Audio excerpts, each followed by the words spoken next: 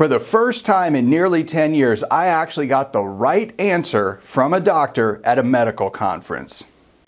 So the big question is this: how are runners like us, who don't like hearing doctors say, just stop running, who know that we simply have to stay active, how do we heal in a way that lets us stay strong, maintain our running fitness, and keep preparing for the next race, and still heal without making the injury worse? Well, that is the question, and this podcast will give you the answers. My name is Dr. Christopher Segler, and welcome to the Doc on the Run podcast.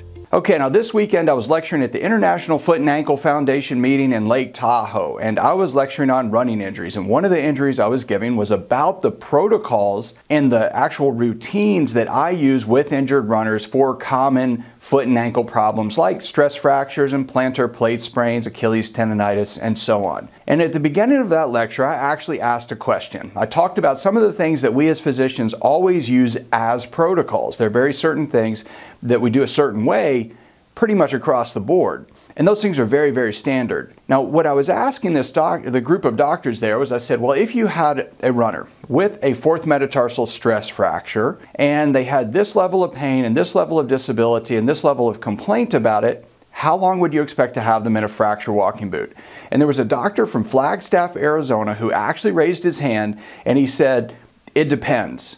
And I was kind of shocked because normally people say 4 weeks or 6 weeks. They give me some arbitrary timeline, but without understanding all of the factors that go into that equation, all of the important decision points, all of the things that actually change that course of treatment, you can't make that call. So when a doctor tells you it's going to be 4 weeks or 6 weeks or 8 weeks, they're doing that based on a protocol that is specific to them and their routine and their practice, but not specific to you.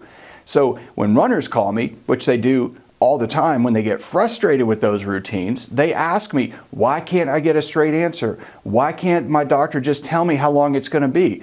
Well, there's a lot of pieces to that equation that you have to think about. How much are you damaging the tissue when you're walking, running, working out, whatever you're doing? What are you doing to reduce that damage in terms of reducing the stress and strain to that piece of injured tissue? What are you doing to supplement your overall fitness so that when you return to running, you'll be more stable, better coordinated, and less likely to actually load that structure to re-injure it? What are you doing to support your nutrition, your hydration, your sleep, all of those other pieces that you always do in training? What are you doing to support those during your running recovery right now? That's what you've really got to think about. So remember, when you get an arbitrary timeline, it's arbitrary. It's for everybody in the waiting room, not just for you, the athlete. It's for everyone. So you've got to take the pieces that you know can adjust that equation and then either talk to your doctor or figure it out on your own on how you can adjust it a little bit. That's the kind of stuff we talk about at the Runner's Aid Station. So I answer questions live. We get on a webcam call. I do a little training. We talk about these questions that people get.